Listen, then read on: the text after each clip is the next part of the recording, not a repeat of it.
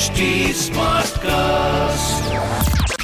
You are listening to an OTT Play production brought to you by HT Smartcast. You are listening to OTT Play. Lost and Found.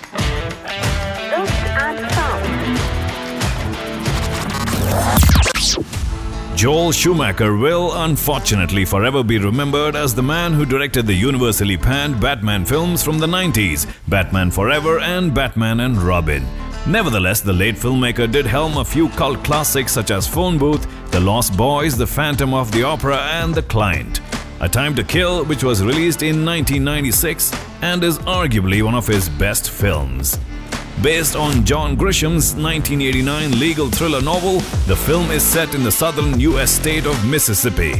When two white men brutally sexually assault a 10-year African-American girl, her father, Carl Lee Haley, shoots the men and kills them inside a courthouse in vengeance.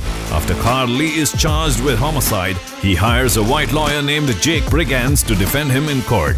The controversial case gains widespread media coverage across the state and the country.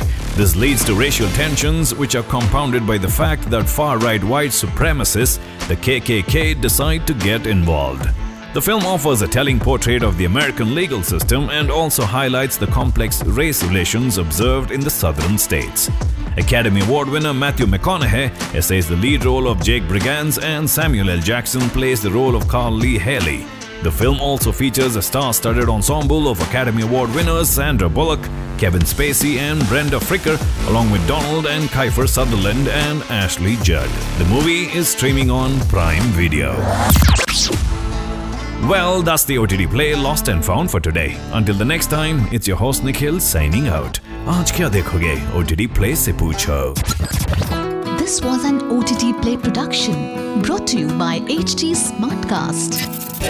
HT Smartcast.